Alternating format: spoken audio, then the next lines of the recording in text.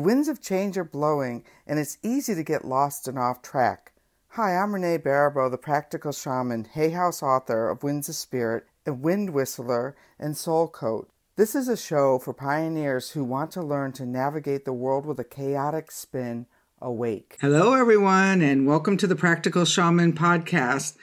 It's been a little while since I've been here. I tend to interview authors. I have the weekly The Shaman's Cave with Sandra Ingerman, but we don't interview people. We have these great conversations back and forth between ourselves, and we laugh a lot. But it's really nice when I get to talk to other people.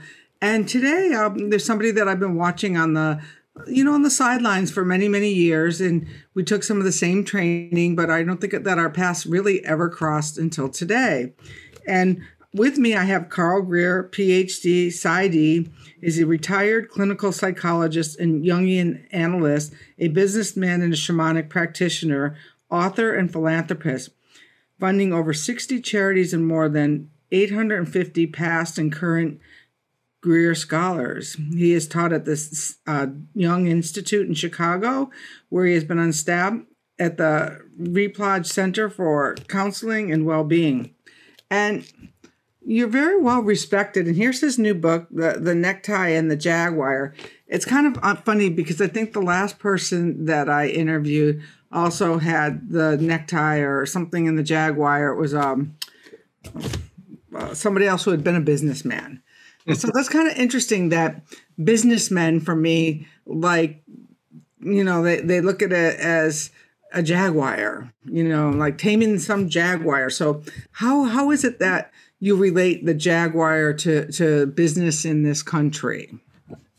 I grew up in the Midwest, Renee, and kind of traditional Midwestern background, and thought that my destiny was going to be a businessman. And I was for a while. I did other things. I wore a necktie, literally. And part of me wanted to do something else with my life, didn't know what that was. And that got represented for me by Jaguar energy, which I ran into as I started to do shamanic work. So I had the juxtaposition of those two worlds. And that's why I titled the book the way I did. It's interesting. So many of us wanted to be business people. Like an early vision that I had was that I could be a business person all I wanted, but if somebody asked for the healing, I needed to put the camera down or, the marketing material down or something like that. So how did that reveal itself to you? I mean, what a change of life to go from being a gas station executive to a psychoanalyst, a Jungian analyst at that. I guess that going down deep into the gas wells could really bring that out. And then finding your way into a shamanic path. As a young man, I felt that it would not serve me to be involved in daydreaming or liberal arts or mythopoetic, what I called it, activity. So I wanted to burn that out of my system. And I tried to do that by taking metallurgical engineering in college and then being in business. But I had this part of me that was not really being satisfied. And eventually in my mid-40s, I said, I'm going to try to satisfy that, still keeping my business hat on. But then I became a psychologist, a Jungian analyst. And then at age 60, I followed a call that I'd had most of my life to explore shamanism. And that was kind of my spiritual home and calling since then. And now 20-some years later, I'm glad that I've done that. So I've had a variety of experiences, and now I feel I've fed that part of myself the way it hadn't been fed for many years. And so what are you going to feed the next 20 years with? Well, having survived open heart surgery not so long ago and cancer therapy, I would be happy to have a little less than that. But shooting for that, I'm really involved at this stage in my life, Renee, in trying to give back to people that have had maybe a tough break in life. So I've helped a lot of young people from bad neighborhoods get educated in STEM programs so they can make good money I work with a lot of battered women's groups. I work with homeless groups, vets who come back with PTSD. And for many years, I had my own healing practice, both as a Jungian and as a shamanic healer. So those are all the areas that interest me. Did you combine the two, or I know, like, I work for a behavioral health company, and when I used to bring my wind work, for those of you who don't know, I wrote the book Winds of Spirit, and I would take my wind whistle into the treatment program over at the addiction, and my boss would say, Renee, this is not evidence-based, and yet I'd blow the wind whistle and 75 patients would gather around for a ceremony, and I'm there like, well, maybe we need some evidence. So did you keep those two paths separate, or did you combine them into a single practice, or how'd you dance those worlds? Well, I had, first I was a licensed clinical psychologist, and that's what I did for many years, and that was pretty straight clinical psychology. When I became an analyst, I did analytical work. But again, you're working with unconscious, unseen energy, somewhat similar to what we do as a shaman. Then I had my shamanic practice. All of these were somewhat different. Now, the Jungian work and the clinical psychology could be combined. I had a very few number of people I worked with that I did both the Jungian work and the shamanic work. But for the most part, they were separate practices, but not always. Mm. One time I was working with somebody who was pretty severely bipolar, and I did a little visualization journeys with her, and the psychiatrist absolutely tossed a tantrum on the whole idea. And it was really unfortunate because there was ways that she was making progress there, but we forget, like when I would go into the treatment center and shake the rattle, somebody with a bipolar or a schizoaffective, they really would respond like really, it could trigger them. So, not one for all, but you certainly have a great combination, which is really why I was enjoying going through, especially your exercises and your stories, because so often, people see people who want to be spiritual, but everything about life to me is spiritual. Mm-hmm. From understanding yourself, working in a gas station, to taking your children fishing. And I think that you've done a really brilliant job of weaving that together. And tell us about your story here. Why the memoir? Why now? Well, thank you for what you said. I started off writing this over the last few years, basically for my kids and grandkids, and just some reflections on my life. And as I got more into it, I thought, well, maybe I'll include some friends. I'd written a couple of other books where my emphasis was, how do you bring your spirituality into your everyday life? It's kind of like take your yoga off the mat, and bring it into life. And so I wrote the book for my kids and family and friends. And then I thought, there's some themes in there that affected my life that maybe apply to other people. So at the end of each chapter, I'll, pose some questions to the reader, those who want to spend any time doing that. And they can just think about their own life too. And that's how it came about. It's funny. I used to teach at the Bhakti Fest when I was, exploring the wind work. And I always would say, yeah, they have me here. I'm the off the mat yoga person. That this is about, like, one of the things that I noticed in that yoga movement was everyone was doing poses and still living out of integrity. And so it seems like in your life you had several pivotal moments where you really had to look at your own integrity and look at your own hard decisions and make other choices for yourself. Tell us a little bit about that. Well, I didn't have any big epiphany or a aha moment. I had little stirrings and yearnings inside of me that had not been met. And I made a lot of changes at the margin that eventually led into bigger changes.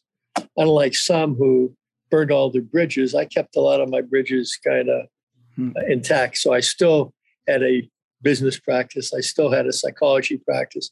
I still had a philanthropic practice. I still spent time with my kids and grandkids.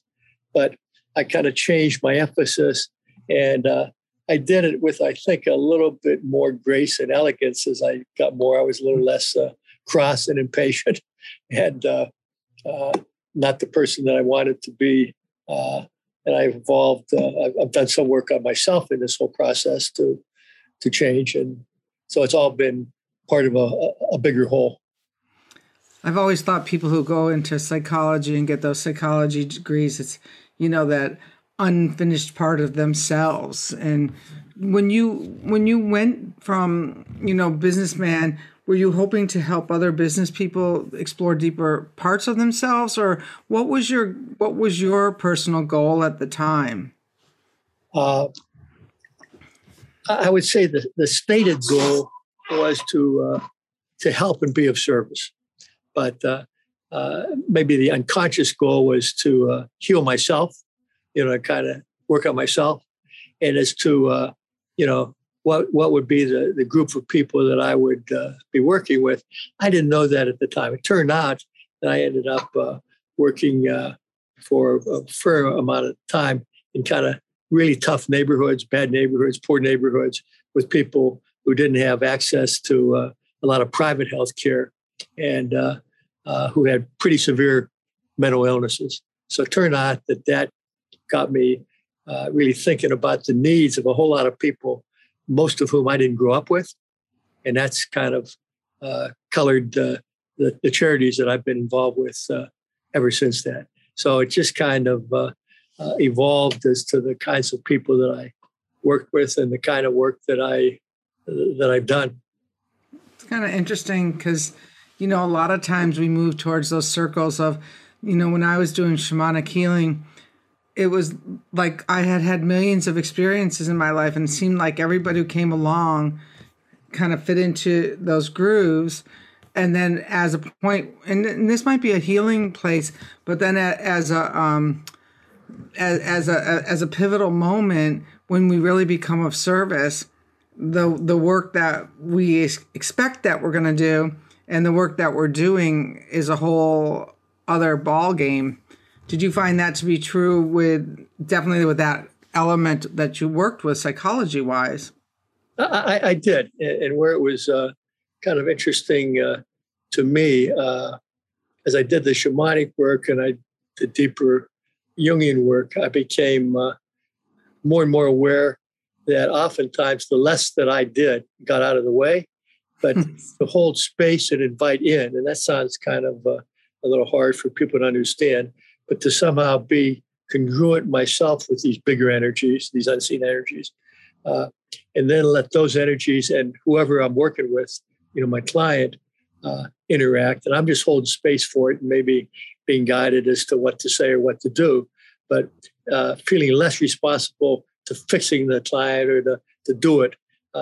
That was a good part of my growth and my learning, to let that happen. And as you can probably appreciate, good things can come from that way of doing things. Way better than you can even imagine. It's like always this or something better. So you wrote this for your children and your grandchildren, and now where are you hoping it goes? Well, in my other two books, I kind of hope it goes to those who can benefit from it. And that sounds pretty general, but I believe that we are part of a larger picture, a lot of energies and things kind of God helps those who helps themselves. But I think my other books have been in the hands of people who that it's useful that they're there. And I hope this book gets there too. And it can be my other audiences, which would be shamans, Jungians, psychologists, but also anybody who's thinking about making changes in their life. On the surface, they've got, seemingly good marriages, and they lots of, nice, kids, and make a lot of money and take a lot of vacations, but they're miserable. And so I'm just trying to say it's never too late to look at yourself and make changes at the margin that can make you feel a little bit better in this lifetime than you otherwise would. And that requires, in my opinion, you got to connect to these other realms.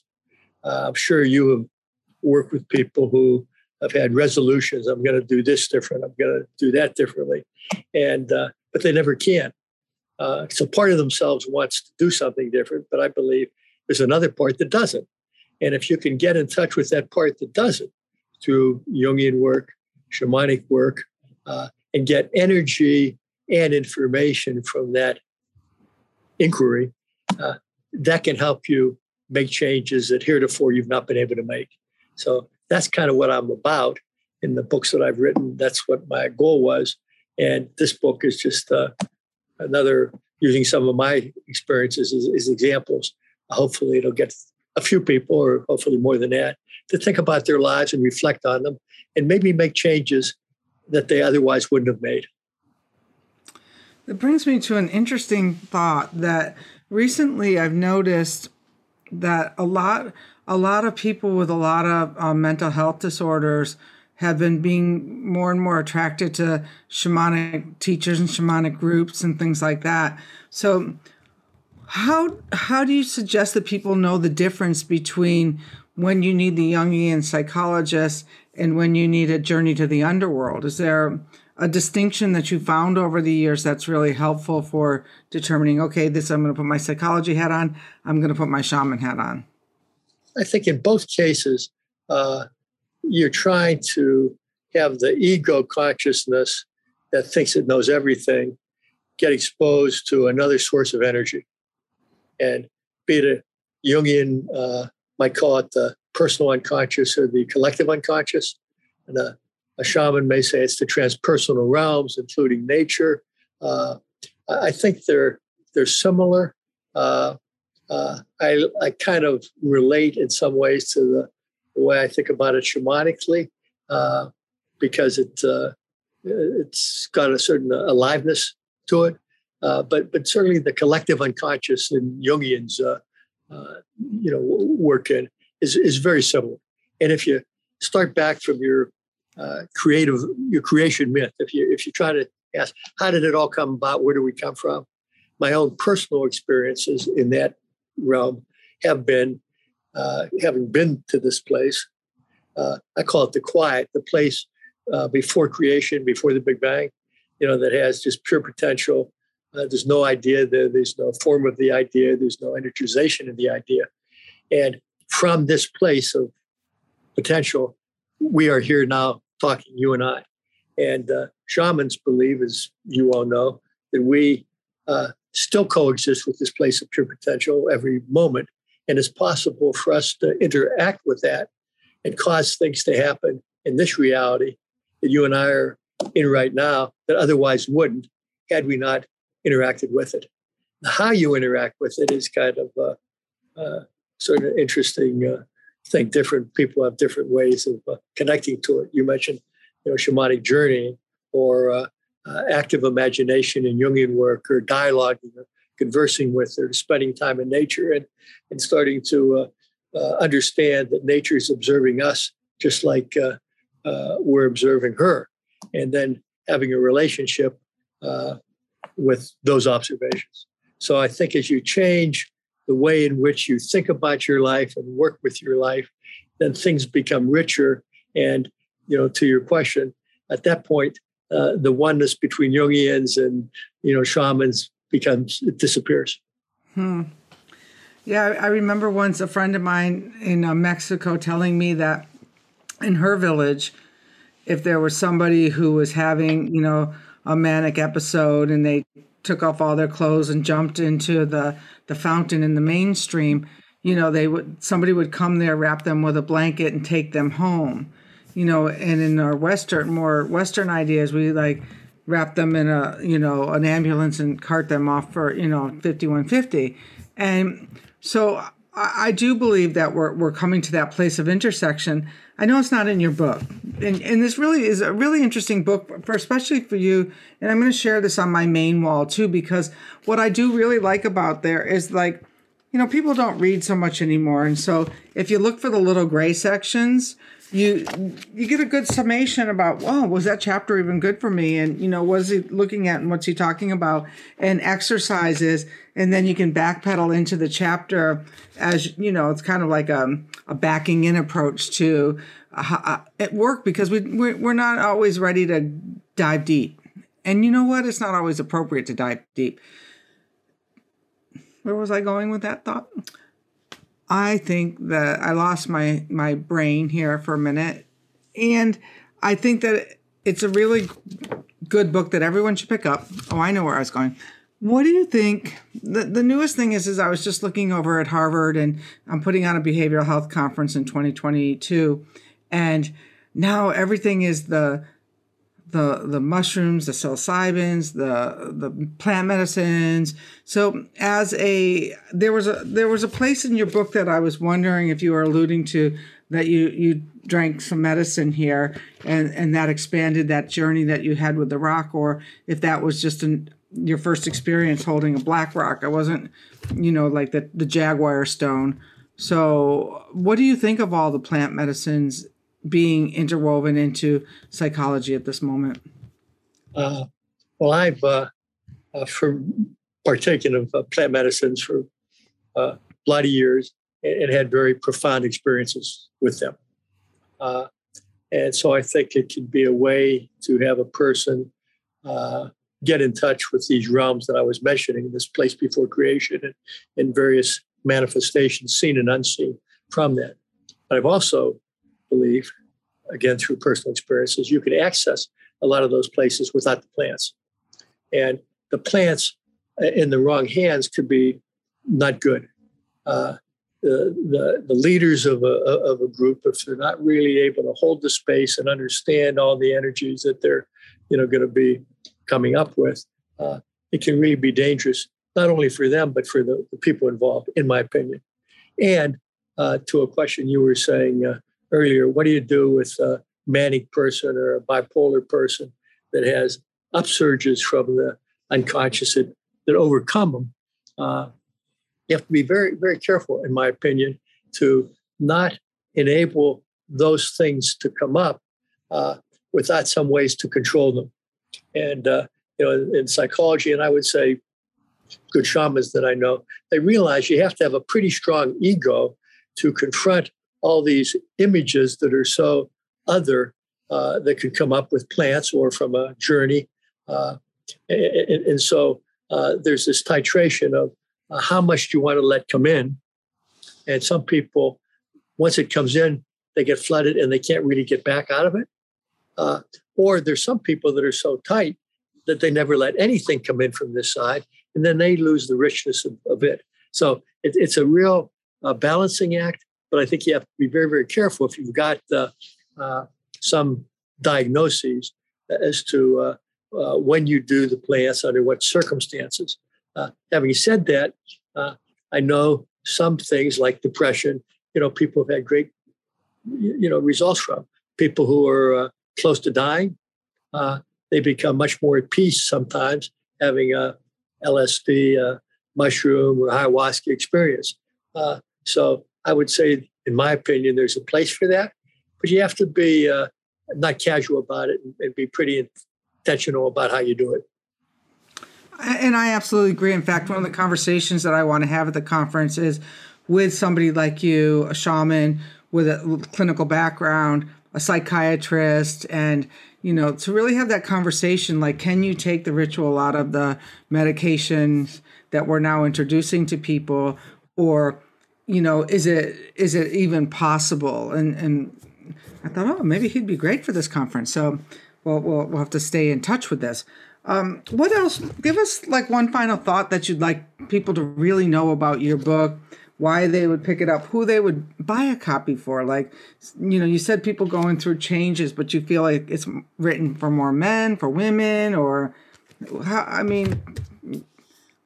I hope it resonates with. I'm a guy, so a guy wrote it, but I hope women can relate to themes, because I talk about my relationship to my parents and my sibling and my kids, and so a lot of us can relate to those kinds of things. With a job, with competition, with being a leader versus a follower, with kind of personal traits. How impatient are we? How much are we cranky? How much are we demanding of others? How much do we sacrifice ourselves? So there's a lot of themes that I think go to men and women, and I think old and young. So I don't think there's a particular audience out there that I can think of. And some of the people that have gotten it already and commented to me about it, they go across all those age groups and men and women and all kind of different occupations. Yeah, no, I absolutely agree. Just a short word or two about your earlier book about changing your story to change your life. And yes. And then you have a workbook that goes with it as well. Well, I don't have a workbook that goes with it. I have another book called Change the Story of Your Health. Because after my first book, I got a lot of kind of inquiries about people that had health issues and what can we do, shamanically and Jungian to kind of address our health issues. And so I wrote a book about that. And but those two books were involved with this idea that we all live a life about which a story can be told. And sometimes that we inherit a story from our parents or our culture or our teachers, and to kind of become our own person, sometimes we need to be able to write our own story, and it's hard. So the starting point is what has been your story, and do you want to change it? And if you want to change it, why can't you? And then address those issues. And sometimes you say, well, it's just a question of will. I'll just make myself change it. And then that gets back to what we talked about earlier. I mean, there's a part of you that doesn't want to change, that you don't even recognize. And then can you get in touch with that and work with it so the change is possible? So that's what my first two books are about, both in health. They're about just in relationships, psychology, jobs, giving back, relationship to a higher power. We look at all those chapters in our lives and see, can we do it more elegantly in the time we have left than we've been doing it? Absolutely. And what's your website so people could go over there and learn more about you? CarlGreer.com. And that's Greer for those looking for him. And leave us with one final thought. I hear, like, when you talk, I almost hear like no difference between Jungian psychology and shamanism. And, was Jung a shaman? This gets all the definitional things. He certainly believed in working with the unseen worlds, as shamans do. Now, how he did it was similar. I mean, he would draw and he would sculpt and he would try to relate to them in right brain ways, not just always kind of with the left brain. And so in that sense, and he believed in the power of nature. He got transfigured on a beautiful sunset or a mountain in Africa or a cloud. So he appreciated the power of nature. He appreciated the power of the unseen worlds. He appreciated that it is possible to change. Not always easy, but it's possible. And we in spirit have to co-create that change. Absolutely. And so I don't know if in the Jungian approach, when I was writing Winds of Spirits, I went up to that school up there in Pacifica. And I was thinking about taking the mythology because really the wind was there at the creation, and Winds of Spirits all about, how to manifest energy into form through the wind, which has been here since the get-go. And, he assured me that he was going to take me 3 or 4 years off my journey of writing my book, although he would allow it to have been my thesis. So I didn't go get that education. But I did spend 7 years writing the book, which is kind of goes back to the mythology of the stories that people kept that have long lived into our culture. But these wind gods and goddesses have really breathed a life into all of our mystery since the get-go. Your book is interesting. I wrote a memoir when I was first starting, which was really my story. First time it was about me, the next time it was about them, and the next time it was like nobody was to blame and it was all good. But one day you're inspiring me to go back and write my book. But so all of you listeners at home, I really recommend the Necktie and the Jaguar. And because I believe you have healed, and I believe that there's a softness here that only comes from when somebody's walked their walk and done their healing. And to be able to go back and look at, everything from the gas station attendant to, the family relationships that may or may not be working anymore, that takes a lot of courage. And to be able to come to the other side of it and still be philanthropic and work with people is really of high esteem. So on that, leave us with one final thought today. One thing that I've learned and appreciated that I could just maybe talk about with readers, and that is become a good listener, to the things around you, to the people around you. Listen, then respond, and not try to fix people's issues. Don't try to analyze them. Just listen. Be a good listener. I call that sacred listening. And I would say if you can develop that practice, that can be a very important part in your spiritual quiver. Awesome. And what chapter can we find that in here too on the sacred listening? No, but I talk about it in my own life as a learning, which I wish I would have been better at that earlier. Absolutely. I know. There's a hubbub in a group on Facebook right now because people are feeling unheard and not listened to, or thinking that they're, especially now we're in such a culture and time where that you're getting a text. How do you listen to a text and get any of the correct information out of it, or pick up the phone? Well, you're, I think, a lot younger than I, but we come from a generation that phone calls are very powerful compared to a text. Exactly. Well, thank you so much, Carl, for being here with us today. And go over to carlgreer.com and his first book. Really, a lot of people that I knew were really talking about it and doing workshops around it. And so there's a lot of information, a lot of good food for thought. So thank you for being with us today. Thanks, Renee. Thanks for having me. I enjoyed talking to you.